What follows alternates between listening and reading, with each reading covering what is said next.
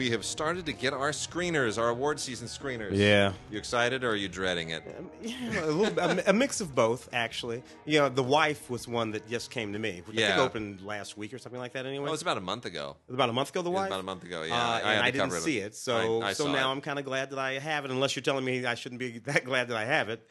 I'll let you see it. Okay, all right. I'll let you see it. Okay. I'll let you see it. Yeah, I mean, the thing is, all the stuff that I really want to see, I know we're not going to get until the week before.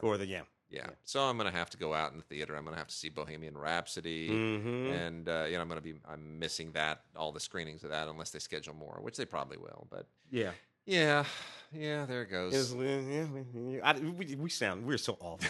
We're just so awful with our awful lives of watching movies. Because we have to see so much in such a short period of time. We have to see it before anybody except for the National Board and the New York critics. You know, Academy members have until freaking next year. They get a whole extra 2 months.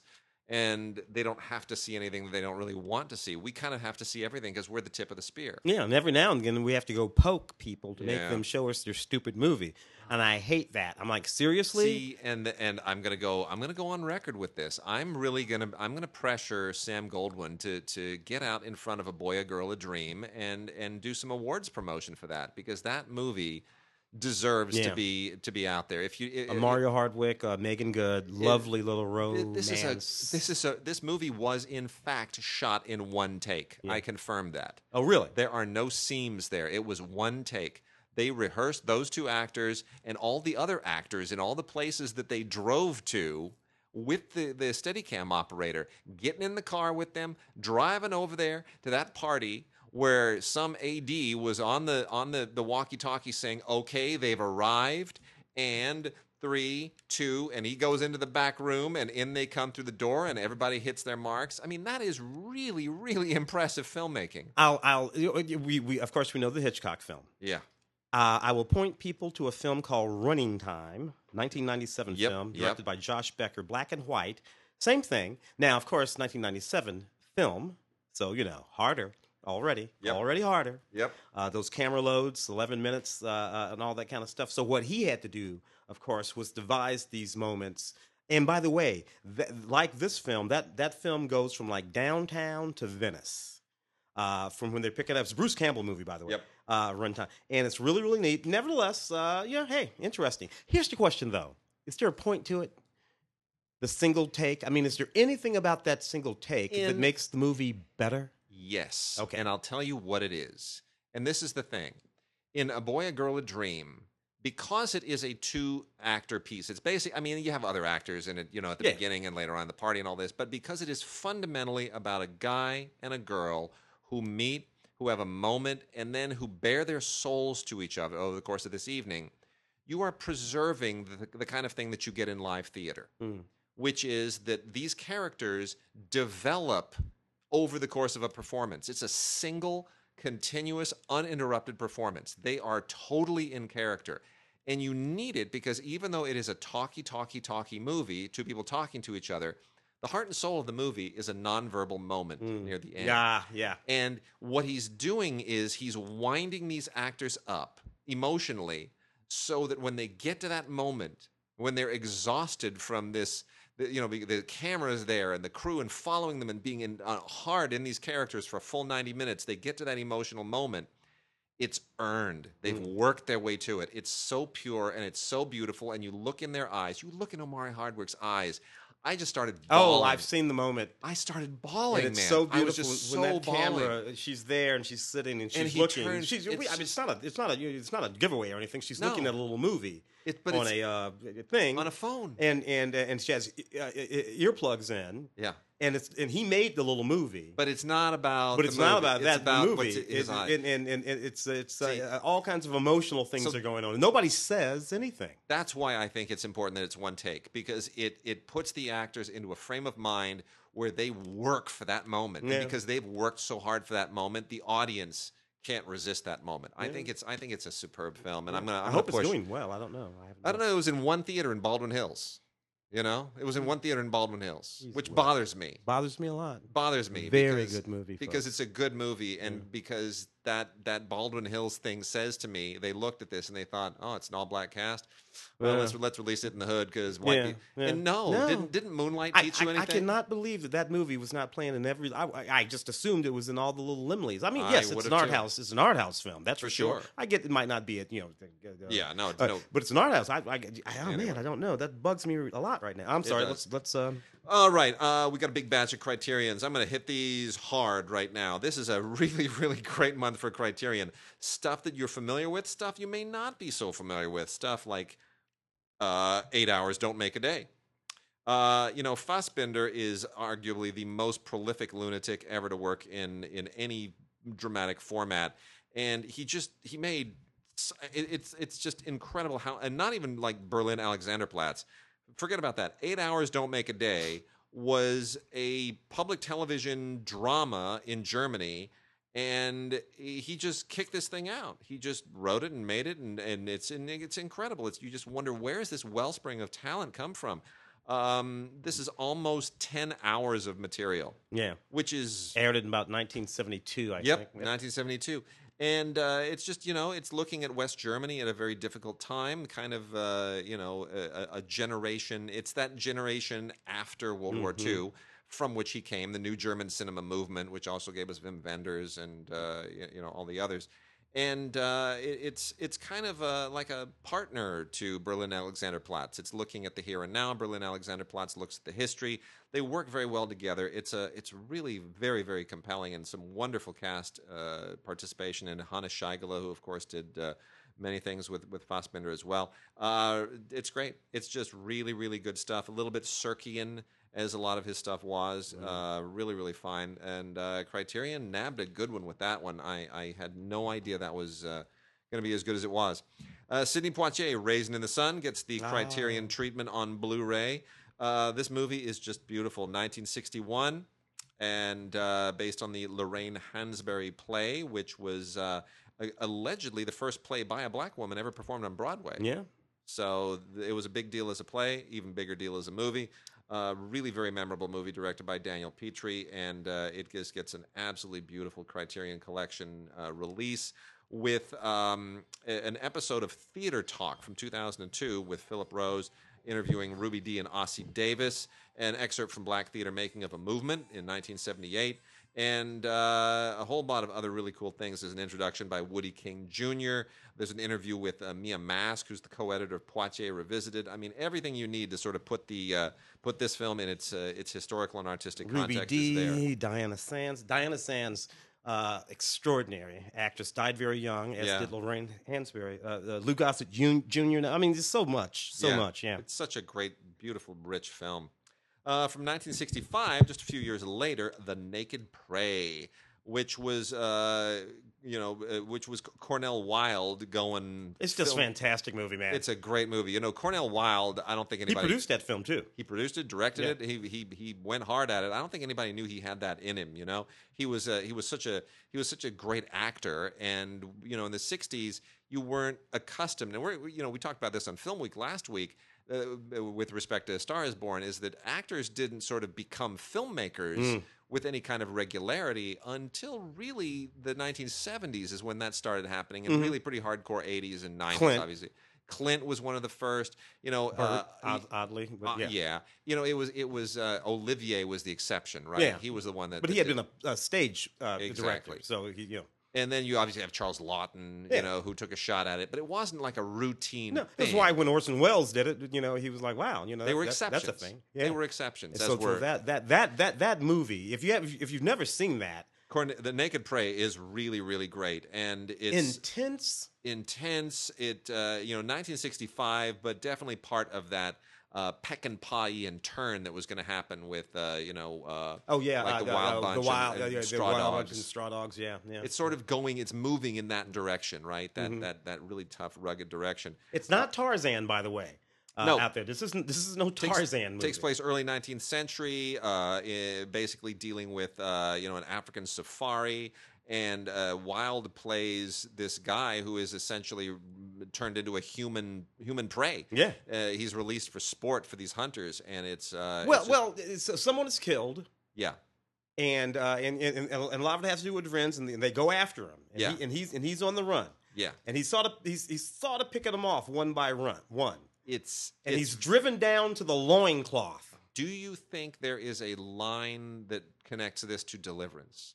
Oh wow! Hadn't thought about it, but I that. do now. Yeah, Yeah. You know, See, it's so good, and there's this respect thing at the end of that movie. Not going to give it away. That it's just you never saw that in the Tarzan movies. You know, very true. It's like much respect. You know. Yeah. Anyway. So well shot too. That color widescreen photography was just pristine. Which was just coming on the scene at the time too. Yeah, because they're making use of it in that movie. Oh yeah. Yeah, you know, because that desert. Yeah, sorry.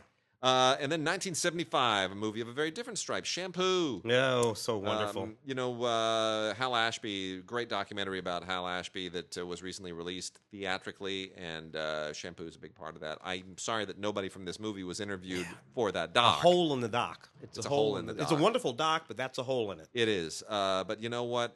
Great movie, and I'm so happy that this is out on a Blu-ray edition from Criterion. Warren Beatty.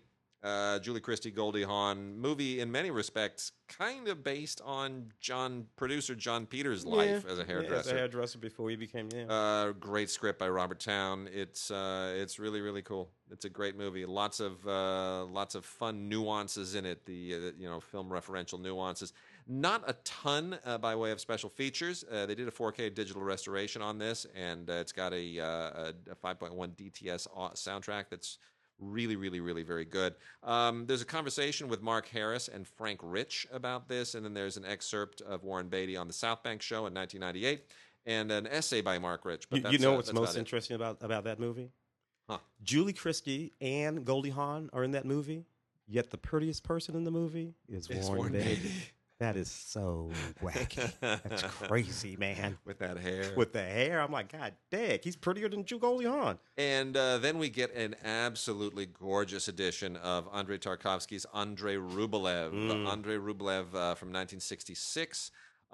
This is a restoration of his 3-hour cut, which is his preferred cut. Now, it also includes the original 205-minute version, which is not the one that Tarkovsky preferred, oddly enough. One of the rare cases where the director's cut is, I like the shorter version. I like the version that's 20 minutes shorter. But nonetheless, you can watch them both. You can also watch The Steamroller and the Violin, his thesis film from 1961, which is on here. And this is absolutely just a wonderful set. Our good friend and colleague Justin Chang is also featured on this. Does a lovely job, and this is just really really terrific. I just can't say enough about it. It's one of the great films of all time. It's what established Tarkovsky as an international auteur to be reckoned with. It's just an incredible medieval, mythical journey. Beautiful, beautiful black and white photography. It's just stunning. I just think this is one of the great films of all time, and based on actual medieval events that took place in Russia that were not terribly well known internationally until this movie. It has all that mysticism and the mythology and the poetry that you associate with Tarkovsky, and really one of the great all-time filmmakers. Such a loss. He died prematurely from cancer, and this will make you very, very sad that we didn't get more out of him, but he left a legacy. So there it is, Andrei Rublev on Blu-ray, special edition from Criterion. Solaris. All right, we'll get back to other movies later, but let's talk about some new movies. And Ant-Man and the Wasp. I dug this. Better than the previous one, right? Yeah, because girls in it. Yeah. I'm sorry, it's always better. It's just always better. It is. When my things, all that kind of stuff. Anyway, a fun film, 4K, HD, Blu-ray, packed with all kinds of stuff. It's just no point in going into it. If you dig the series, frankly, of the series, of the superhero series, the Marvel series, I'm not into the DC series, but of the Marvel, the Ant-Man stuff, it's been my fave, dude. You know why? Here's why. Because it gets exhausting to watch the world saved from some gigantic, humanity-threatening intergalactic villain every single time. It's exhausting. How often can you do that? It's why the Bond films sometimes get exhausting. But we get a Marvel movie with that theme every year, not every 3, 4, 5 years. Yeah. Ant-Man, he's just doing his thing. It's very small scale. Yeah. And he's not pretentious. He's not rich. He's funny. He's into his daughter. He's kind of into this chick that don't like him. You can do more because the stakes are more. They're more human. They're more malleable. You know, I could see me. I do not see me as Captain America at all. Black Panther, no. I would that whole thing with you black. Tell me you must be the Black Panther. No, not being no. Pick that guy over there. Anybody. I could see putting on that Ant-Man suit. Sure. And like, yeah, I can do this. You know, as long as I can, get hurt and chicken out and stuff like that. That's what he does. I love all that. Anyway, a lot of fun, gag reel, alternate scenes, behind the scenes, featurettes, blah blah blah. Go on and on and on. And then we got Reprisal with Frank Grillo and Bruce Willis. This is one of those Grindstone deals. Grindstone makes basically two kinds of films. We've talked about this before. They make two kinds of films, and they all put them out through Lionsgate and Lionsgate Premiere. They make either really tough action movies, guys running around with guns, usually has, De Niro or Antonio Banderas or Bruce Willis somewhere in the background. And then they also make movies about funny animals, dogs and cats and weird stuff. So those are their two gears. This is one of the former. Bruce Willis has done a ton of these, especially with this particular director, Brian A. Miller. This is written by Bryce Hammonds. Look, Bruce Willis is hardly in this. This is a Frank Grillo movie, and Frank Grillo is a disgraced cop who's a security guy at a bank, and the bank is heisted, and he now, to save his reputation, maybe get back on the force, wink, wink, nudge, nudge. He's got to figure out who's behind the bank heist, yada, yada, so forth and so on. And Bruce Willis took a payday on this one. He's the neighbor who comes over 2 or 3 times and gives him some advice and then gets to have like a little tiny moment of glory later. It's practically an overgrown cameo. But look, Frank Grillo doesn't get a lot of starring roles. Jonathan Skeck, who used to kind of be a real actor, plays the bad guy. Yeah. And there's a whole backdrop to him as well. I mean, these guys all do decent work, but this is straight to video stuff. They phone it in. It's Blu-ray and digital combo set. We'll see where it goes.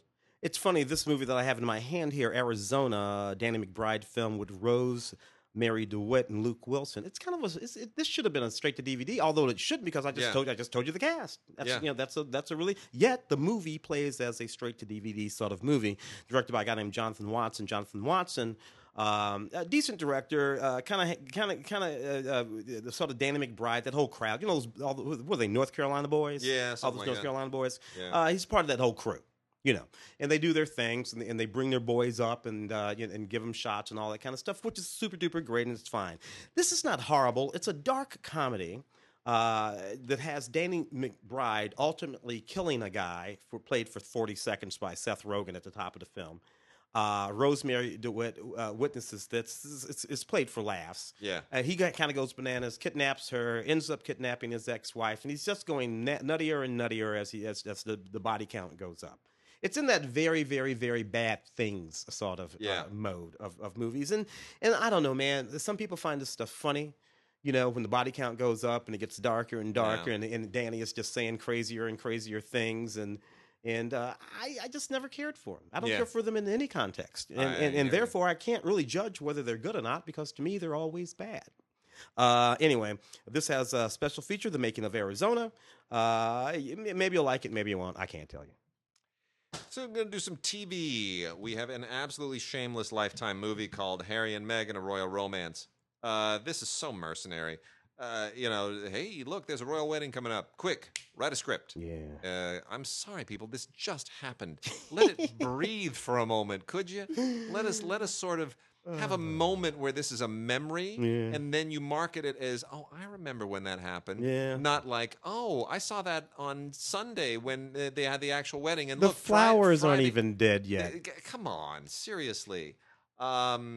This thing was really phoned in. I mean, it's nothing to scream about. If you want to, hey, you can watch that whole wedding on YouTube. The actual wedding, you can. You can watch the whole damn thing on YouTube, and I got to tell you, it's worth it. It was fantastic. And I agree. I look. There's no way that this romance transpired the way it is in this thing. No, somebody had a generic romantic script. Might have been an interracial script. Maybe it wasn't. I don't know. But then somebody read that and said, "Hey, if we swap Harry and Meghan in for all the names, I'll bet we could." Yeah, that's how this happened.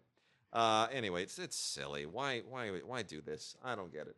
Oh, the Michael B. Jordan version with Michael Shannon, of course, version of Fahrenheit 451 I just did not care for this. Didn't see it. I like the original too Yeah, much. yeah, The Truffaut. and this, yeah, the Truffaut, and this, Yeah. and this was, this. You know what I didn't like the most about it? It's very on the nose. I mean, it's the dialogue. I mean, everyone in this movie says exactly what they are thinking and Don't what need is that. happening in the scene. And didn't need that. Didn't need that at all. In any case, it was nominated for 5 Emmys, outstanding television movie, but it's not going to win. So we also have Vikings season 5, volume 1. I'm amazed this show has gotten this far. Seriously, I mean, Our buddy Sherman loves that show. it has steadily improved. I will say that it has gotten better over those 5 seasons as they kind of got away from a lot of the I don't want to say less historically accurate, but as they kind of tried to move to something that was a little bit more anchored in history, in actual historical figures, instead of just Vikings just marauding and rampaging and warring, which only gets you so far. So the interesting thing about this series is my direct ancestor has become a character on this show. Oh, get out! No. See, well, I mean, a lot of people. Rollo, the first Duke of Normandy, is the great grandfather of William the Conqueror. Oh, So pretty much anybody who is descended from the British royal line anywhere can go back to Rollo. Rollo's a character on the show.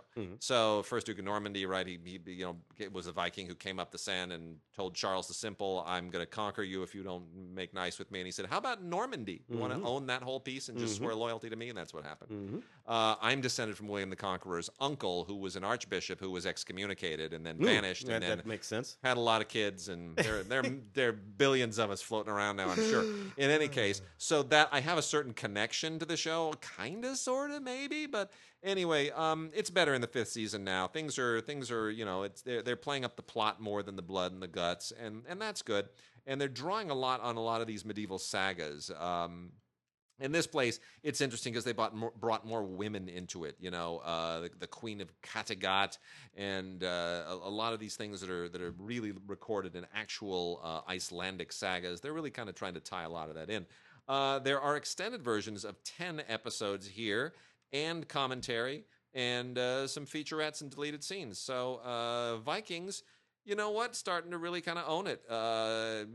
Really, and the unrated aspect of this is very unrated. So you're getting your money's worth on this Blu-ray.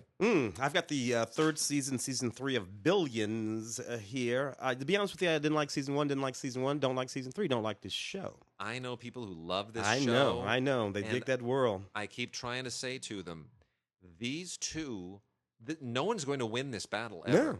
There's never going to be a moment where Paul Giamatti says, "Ha ha, gotcha," or where Damian Lewis says, "Ha ha." That's never going to happen. Yeah, that's never going to happen on this show. I do not like this show because there are literally no protagonists on this show. These are all just everybody's horrible. Everybody on this show is horrible. He's horrible. And by osmosis, everybody, even this is all terrible. And the other reason why I don't like this show is because I came of age in the '80s. Remember the '80s? Yeah. When Trump and Bortsky and Wall Street and all of that stuff, the Lincoln Savings and all that. Yeah. I lived that billionaires period when everything was about making that first back then it was $1 million, kind of stuff like that. It just doesn't strike me as particularly interesting. So I'm out. Good cast, but it doesn't ever resolve. It's the content that I do not care for. Got a couple from Acorn here. The first one is Series 3 of East West 101, which continues to be a really great, hard-boiled Australian drama. Don Haney is just terrific in the lead part of Zayn Malik, who it really kind of underlines a lot of the ethnic issues that are going on with the immigrant communities in Australia, and how that affects the policing in Australia. It's a very unique show. Really, really well done, and very timely, very much kind of attached to the moment in terms of Muslim and Western societies and how they integrate immigration and refugees. The other one is a quite good adaptation of Anna Karenina for Acorn TV on DVD, not Blu-ray. This was originally aired in 2000. So this is, I didn't even know this had existed, but they keep doing stuff for British television without telling any of the rest of us. Anyway, this is one of the better adaptations of Anna Karenina because it is quite faithful, and that's tough to be faithful without being sort of long-winded and but you want to be faithful to the novel, but you still have to take some license. So they split the difference. It's long. It's about 4 hours long. Done in 4 episodes. They really cover all the territory that the other film adaptations of Anna Karenina sort of skip over. So you get much more historical nuance, but it's good. And Stephen Delane is wonderful, and Mark Strong is in this. Amanda Root. I mean, some people who've become very fixtures in your movies today are all wonderful in this. Helen McCrory in the lead is just absolutely superb. So one of the better versions of the Tolstoy novel, Anna Karenina, from Acorn TV, originally aired in 2000 on British television, from RLJ and Acorn. Blu-ray, the complete collection, Ash versus the Evil Dead. 1979 is when Sam Raimi and Bruce Campbell and all those, Robert Tapper and all those guys, made that original Evil Dead film. I think the film didn't come out until about 1981 because they had to figure out a way to actually edit it.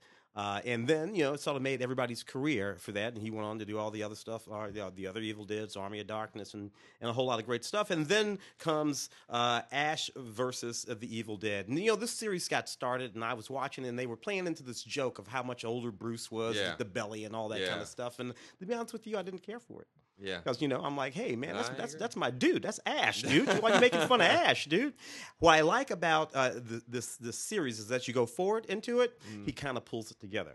You can see him losing a few pounds, and he gets that old sash back, and all that kind of stuff. I'm like, now we're talking about the Evil Dead. He gets that attitude back, and maybe they planned it that way, or maybe he just quit eating donuts. I don't know, but it makes the series get better as we move into it, as he gets his mojo back and starts kicking ass. All kinds of special features on this, seasons 1, 2, and 3 seasons. It's funny. It's a lot of fun. It's a throwback. It's for my generation. You got to have it.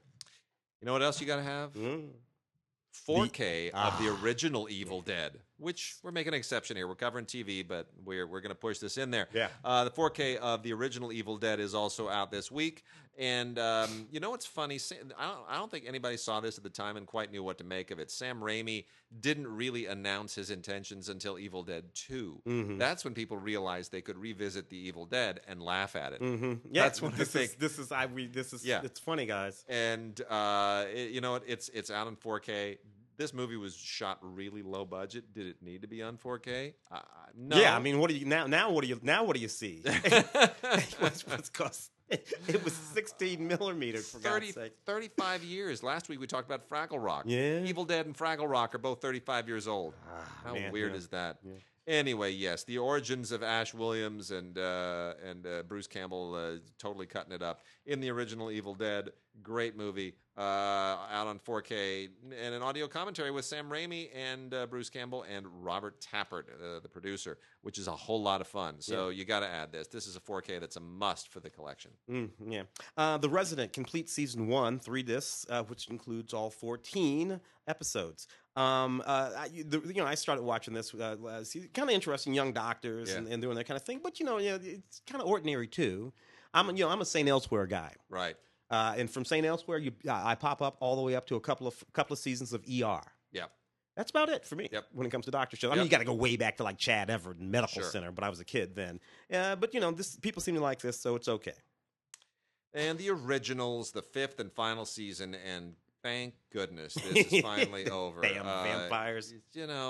I'm so over the vampire thing, and it's really it's long past due that we start getting all the vampire shows off TV. Vampires and take the werewolves with you. All of them. And the zombies too. All of you need to go away. So, the 5th and final season of the originals is history, and it's really not that different from the previous 4 seasons. They milked every piece of this that they possibly could, and it's stylish and sexy and young and vampire-y and all that stuff, but we're done. This has the Comic-Con panel from 2017, for those who care about that, a gag reel, some unaired scenes, and then you're done. That is it. American Horror Story Cult. First American Horror Story, I think, was like 2009 or something like that. I would not have thought that they would be able to reconceive, but they did. This is the complete 7th season, American Horror Story Cult. 3 disc set contains all 11 season 7 episodes. Look, people love this stuff. Who love this stuff? It's not my kind of thing, but if you love it, grab it.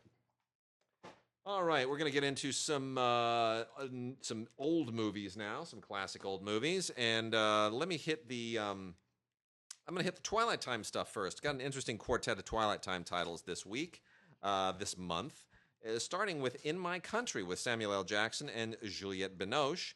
This is a little known John Boorman movie that I'm really glad they went and dug up. You know, John Boorman has had such a long and rich and storied career. And some of the films are totally overlooked, and some of them are really unfairly maligned, Zardoz, Exorcist 2, and some of them are just incredibly well thought of, Deliverance and Hope and Glory.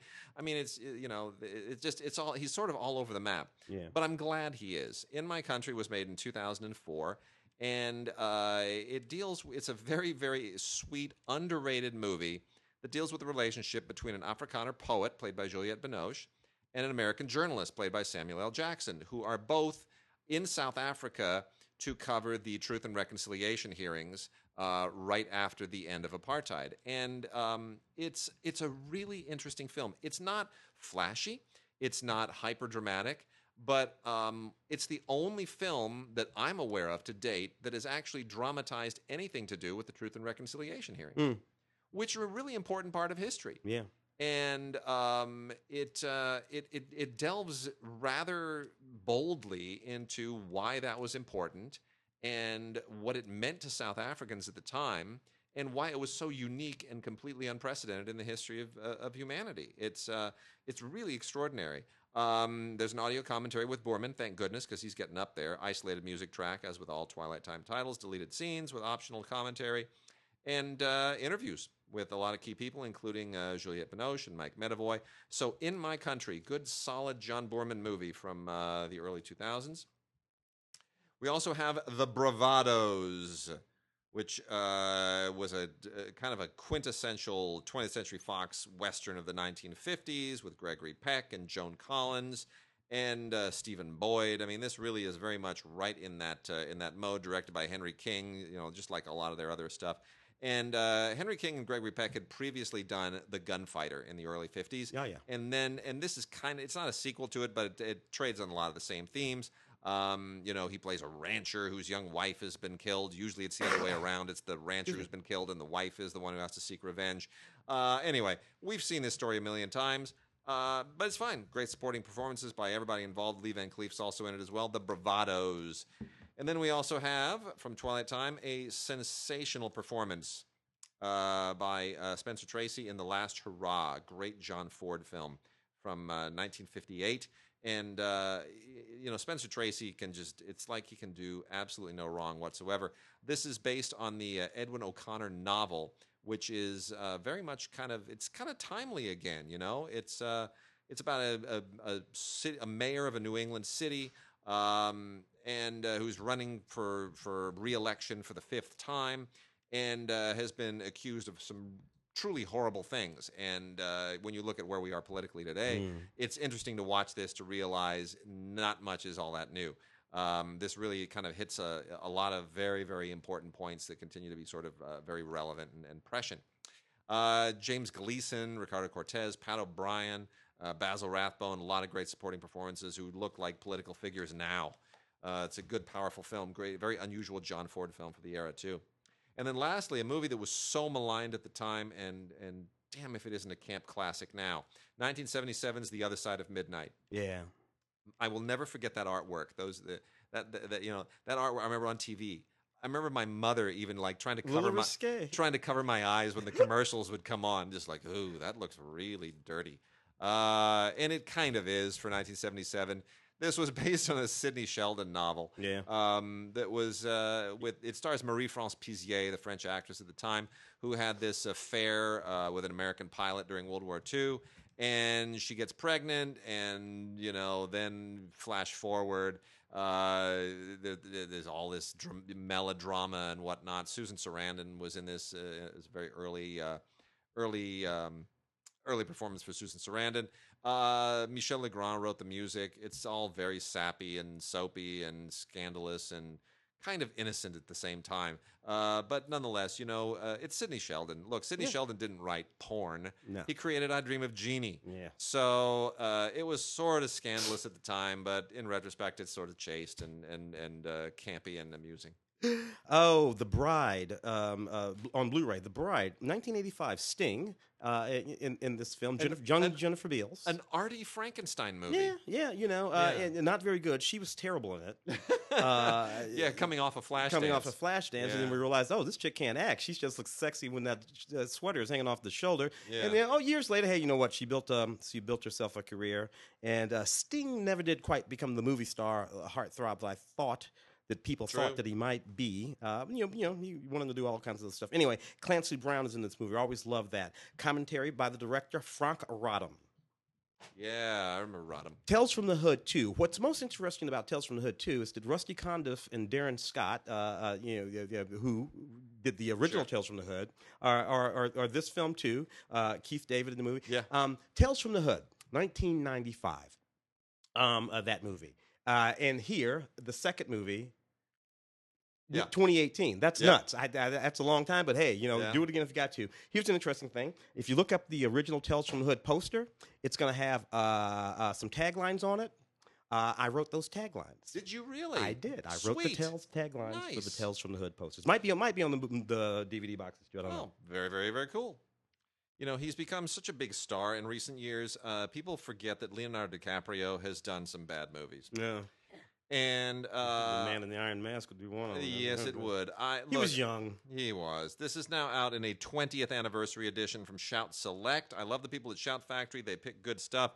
I get it. This is, it's kind of hard to turn this down. It's Leonardo DiCaprio. It's the Man in the Iron Mask, Jeremy Irons, John Malkovich, Depardieu, Gabriel Byrne. It comes from the Musketeers, the Three Musketeers saga. It's it has all of those. Peter Suskitsky, shot it. Anthony Pratt, production design. Alexander Dumas novel. Randall Wallace, the writer of Braveheart, wrote and directed it. I get it. The credentials, the pedigree is very impressive. It's just not a good movie. Yeah. It's a terrible movie. Yeah. It's back when Leo was still really just working with Woodby and Purdy. Yeah. And that's why he was there, and that's what he was doing, and It's so upsetting because it's a story that deserves better treatment. It's really a great novel. The Dumas novel is a great novel. Like, I prefer Man in the Iron Mask to the Three Musketeers. The Three Musketeers, yeah. I really do. I think the Man in the Iron Mask is the pinnacle of Dumas. But nonetheless, if you do like the film, you get a 4K scan of the original camera negative, down converted to Blu-ray here. And there's a new interview with the producer, Paul Hitchcock. There's a new interview with Anthony Pratt, the amazing production designer. Randall Wallace does an audio commentary, and then there's some featurettes. And so, I hate this film with an abiding passion. I had to review it for Box Office at the time, and I shredded it. But look, I guess there's enough here in this pedigree that somebody would care. Yeah. Also from Flickr Alley.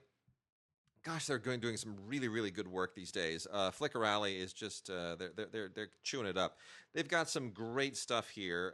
First off, from the Black Hawk Films collection is Berlin. These are all manufacture on demand. Let me point out these are Blu-rays, but they're MOD Blu-rays. So you got to go to their site flickralley.com and order this stuff, and you're going to want to flickralley.com. The first is from the Black Hawk Films collection. And it is Berlin Symphony of a Great City by Walter Ruttmann. This is an extraordinary movie from 1927. It's only an hour long, but it's a snapshot of a place and a time and a moment. One day in the history of Berlin, at a moment before. When it was the waning days of the Weimar Republic, before Hitler, before Nazism, before it became a divided city. This is a rare moment in what Berlin once was.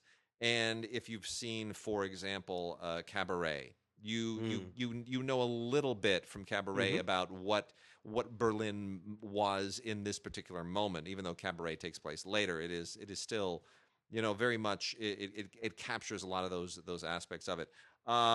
Anyway, this is a highly influential film. They did a beautiful job here with a 2K scan of the original 16mm elements. And there's a fantastic score here by Timothy Brock, performed by the Olympia Chamber Orchestra, that is just perfect. It's a perfect marriage of material and music. It's just absolutely great. Carl Freund co-wrote the screenplay. The original idea was from Carl Mayer. It's a great kind of experimental, kaleidoscopic documentary snapshot of this very historic city before bombs literally leveled it. And it's for all kinds of reasons, this is historic. Berlin Symphony of a Great City. And then we have 2 volumes from Flickr Rally of Rudolph Valentino films. This is the Rudolph Valentino Collection, Volume 1 and Volume 2. On Volume 1, we have Eyes of Youth from 1919 and Moran of the Lady Letty from 1922. And then Volume 2 has A Society Sensation, Virtuous Sinners, Stolen Moments, and The Young Raja, all between 1918 and 1922. Rudolph Valentino, of course, one of the legendary early movie stars, a face that you could not dream of. And this is a wonderful look at what made him such an extraordinary screen talent, why he was so legendary. And if you are a fan of this stuff, as I am, anything from the silent era, you will absolutely want to add this to your collection. Sad little anecdote. Rudolph Valentino, his home no longer exists in Los Angeles. You would have expected that would have been a landmark here, a dedicated landmark of some kind, protected miles. No, it's not. It was torn up so they could put the Hollywood freeway through. Yeah. So the ruins and the location of Rudolph Valentino's house is somewhere buried underneath the Hollywood freeway. On to you, sir. Shall we knock out a couple of these over here? Hit those. The Spiral Staircase. What the heck? Everybody knows this extremely wonderful film. Dorothy McGuire, Ethel Barrymore. It's just a wonderful film. This is a Blu-ray. It looks fantastic. The black and white is so crisp that it's almost like watching silhouettes occasionally. And of course, the way the film is constructed with the spiral staircase, with those, the light would shine and those spires of the staircase would hit the wall in that very particular way. And it's just extremely effective. Newly remastered HD 4K scan, restored. I mean, really, this is just a fine, fine grain. It's just so smooth. It's absolutely astounding. Audio commentary by film historian Imogene Sarah Smith. There was a 1945 Screen Directors Playhouse radio broadcast of this film, and they put that on here too. Excuse me, with Dorothy McGuire and director Robert Sidemek. Got 3 interesting films here. Oh, I'll let you go. Do the 3D thing. Oh, the Sangria, originally released in 3D. Yeah. Which is really kind of interesting for a film that's not really a horror film or anything like that. This is really just a big old drama. I mean, a melodrama at that. But it was nevertheless in 3D. So this is Fernando Lamas, Arlene Dahl, Patricia Medina. He's playing this indentured servant guy who was working for this during the Revolutionary War. He was working for this doctor. When the doctor dies, the doctor leaves in his will all of his land and stuff to this guy who had been his indentured servant. Needless to say, his daughter does not care for this. In fact, the problem is really with the daughter's fiance and the daughter's fiance's father, who want all of this kind of stuff. And when we watch this sort of love twist around and everything like that, as Fernando Lamas fights to make sure that the will doesn't get broken and that he's able to take care, to carry out his master's desires. So anyway, it's a neat, incredibly melodramatic film set just after the Revolutionary War. It came out about 1955, I think. It's okay. Fernando Lamas, it is much better to look good than to feel good. Kind of guy with a strong chin and all that kind of stuff. This is a newly remastered HD 4K. Again, looks fantastic. The color is absolutely insane on this film. A lot of special features, including the 1955 Lux Radio adaptation with Arlene Dahl and Cesar Romero, as opposed to Fernando Lamas, who was actually in the film. So we have Big Wednesday on Blu-ray from the Warner Archive Collection. Big Wednesday, of course, the original surfing movie, kind of epic surfing movie. This was directed by John Milius. very Milius film, very Yeah. macho, because Milius was one of those guys in the '60s who was heavy into surfing. I kind of overlapped with a little bit with these people. I knew these. I know some of these guys today. Yeah. They're like aging surfers, and they kind of still think they're 18, 19, 20, even though they're like 68 and 69. Yeah. Okay, fair enough. That's fine. They're just living that surf life, man. But this gave us, 3 actors who went on to do quite a bit: Jan Michael Vincent, William Catt, and Gary Busey. A young Gary Busey. Look how not freaked out he looks. Yeah, because you just saw him the other. I just saw. Yeah, I just saw him roaming around the chili cook-off on Labor Day. Man, that was, you wanted to run the other direction. He had a look in his eye that looked like something scary. Anyway, just the one eye. Just the one eye. But anyway, it is, surfing is the metaphor here. It's all metaphorical about life and coming of age and so forth. And William Catt would, of course, go on to be the greatest American hero, and Jan Michael Vincent would go on to do Airwolf. Airwolf. Made a couple good films. The Lightfoot. Sure. Yeah. So, but anyway, they actually learned to surf for this movie, and it's all real. It's good. It's good stuff. There's an audio commentary with Milius, which is very, very good, and a retrospective documentary called "Capturing the Swell." So, I mean, the movie dates a little bit. It's very much of a moment, but I still kind of like it. We also have a Boris Karloff collection, 4 movies: Dance of Death, Torture Zone, Cult of the Dead, and Alien Terror. None of them are very good, but it's a reason to just kind of get 4 crappy movies on there from the lower end of Boris Karloff's career, and you can throw it on for Halloween or whatever. It's not a big deal. And then Thelma Todd and Zazu Pitts.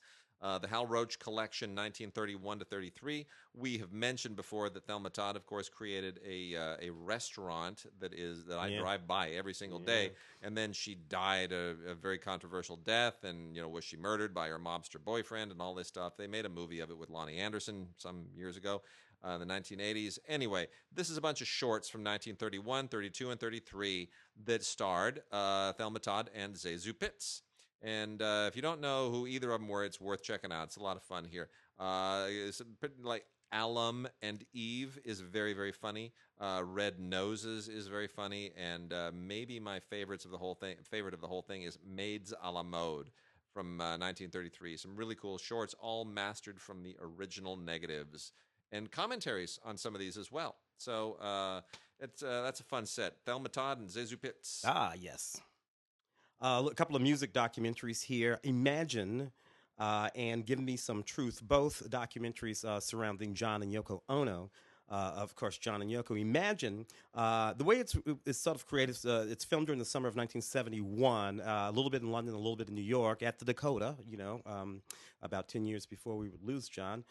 There. So it's really interesting to sort of roam around inside that apartment. The way Imagine is constructed, it's lots of interviews with lots of celebrities and famous people that they knew who would come by wherever they were and whatever they were doing, and they would sit around and talk and play music and sing songs.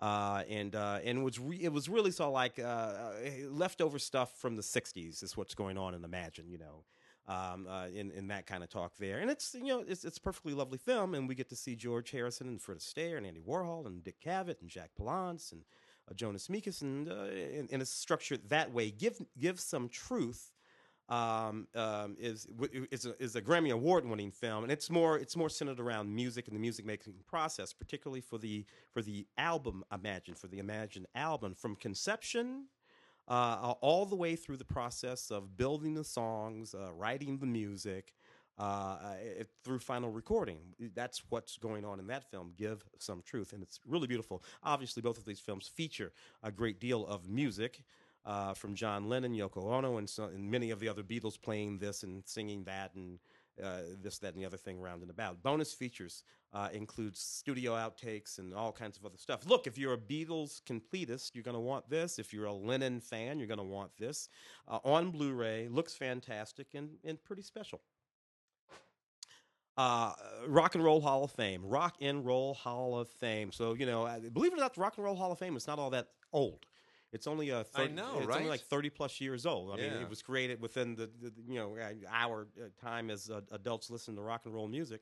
So this is a compilation of some of the most important and interesting inductions into the Rock and Roll Hall of Fame, featuring acts from the 60s, 70s, and 80s. Highlights come from the 2010, 11, 12, and 13 induction ceremonies. You will see Alice Cooper, Under My Wheels, Rob Zombie, Hart, the Red Hot Chili Peppers, Stevie Wonder, John Mellencamp, etc., etc., etc. Basically, I think Don Henley and Randy Newman and Neil Young and Tom Waits are various different hosts at different times here, so you get to hear a lot from them. All kinds of stuff. Tom Petty, lost Tom Petty not too long ago, if I'm not mistaken. Yep. And a lot of contemporary artists too, John Legend, John Mayer, et cetera, et cetera. Hey, you're a rock and roll person, you're going to want to grab this. And one more on music before we get into foreign language stuff. Is Idil Birey 75th anniversary concert with the Borusan Istanbul Philharmonic Orchestra, conducted by Toshiyuki Shimada. And Idil Birey, of course, is the great Turkish pianist. She is extraordinary. Here she plays pieces by Hindemith, Rachmaninoff, and Schumann, and she does it beautifully. There's also a little bonus of her at Yale University. I've said this many times. There is something different about the way that women and men perform any instrument, frankly, and concert piano as well. Women just do it differently. There's something, and it doesn't have anything through. to do with aggression or even or strength or power. It's interpretation. It's just purely interpretation, and it's lovely. She is absolutely extraordinary. And this is unfortunately only on DVD. I wish it were on Blu-ray because it's just superb. And this was recorded. The Yale University thing is from 2012, and the 75th anniversary concert is from 2016. So I really recommend this, even though it's only on DVD and not Blu-ray. Idil Birey's 75th anniversary concert. All right, let's foreign. You want to pop over some of this stuff? Yeah, let me hit this one real quick. I got a couple of Spanish language ones here, which I want to make mention of. Summer 1993 by Carla Simon is a Spanish film that is basically a coming-of-age movie. It takes place in 1993, obviously, as you judge from the title, about a 6-year-old girl who is coming of age in the countryside of Barcelona. There is an unfortunate family situation. A really, really horrific family tragedy that has placed her there. I won't give that away. That's something you need to watch the film. It comes fairly early on in the film, and you understand what's going on. But what's so lovely about this is that this isn't even a plot-driven movie. You just feel like a fly on the wall through all of these otherwise seemingly small and inconsequential events that have a very large and outsized impact on this young girl's life. It's a really finely observed art film. Really very beautifully done. Carla Simon has a huge future ahead of her. She's very sensitive and detail oriented, and I really, really look for just the way it's shot. It's just so. It's one of those movies where you just can't imagine a camera crew being anywhere near what's happening. So that's beautiful. It's on Blu-ray and on DVD. Summer 1993 from Oscilloscope. And the other one is La Madre, El Hijo y la Abuela. Did I do that? Okay. That's fantastic, man. I don't know. I would never know what that meant if they didn't have the translation right here on the cover. This is Mother, Son, and Grandmother. This is from IndiePix. It's a Chilean film. And Chile, probably next to Brazil and Argentina, is the South American industry to watch. They're making a lot of really, really interesting movies these days. And this is about this young guy who takes his camera back to his hometown after it's been completely wiped out by a volcano, and he's there to document things. But he basically meets two friends, and there winds up being a how would I put this? What he went looking to capture with his camera is not what he finally does capture with his camera, if that makes sense. And very, very interesting story twists to this one, and it apparently has some connection to real events. So anyway, Benjamin Brunet is the filmmaker. The movie is Mother, Son, and Grandmother. It's a Chilean drama, and it's very good and very interesting. Shall I knock off a couple of these? Yep. Wreck Oh gosh. The four-film Spanish collection. I remember covering these as Spanish films, and then Kind of they spun off them two American films, two yeah. American versions Yeah. of the same thing.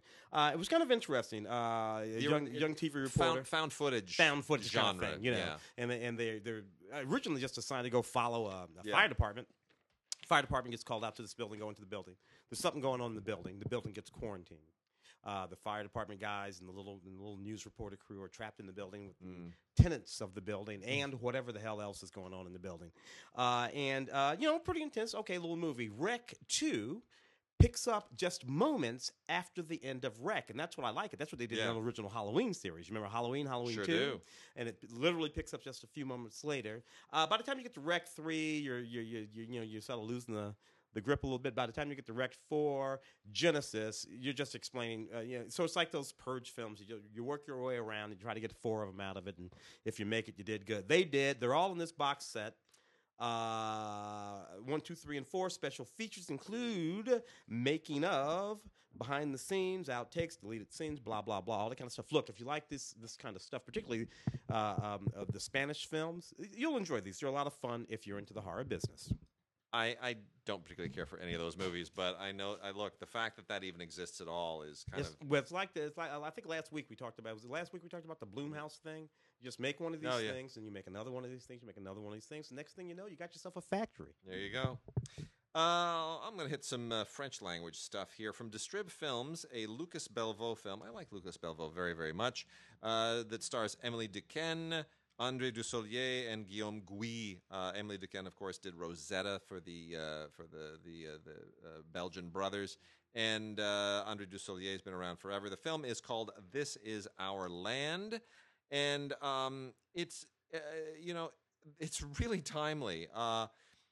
If you follow French politics to any significant degree, this really ties into everything that has been happening lately, everywhere in the world. And it's quite quite pungent. I'm surprised this didn't get a significant theatrical release. Anyway, this is from Distrib Films via Icarus Films Home Video.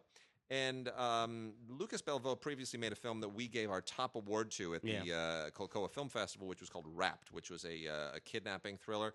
And this is not quite as good as Wrapped, but it's still very, very, very good. It's about a working class single mother who decides that she's going to get into politics.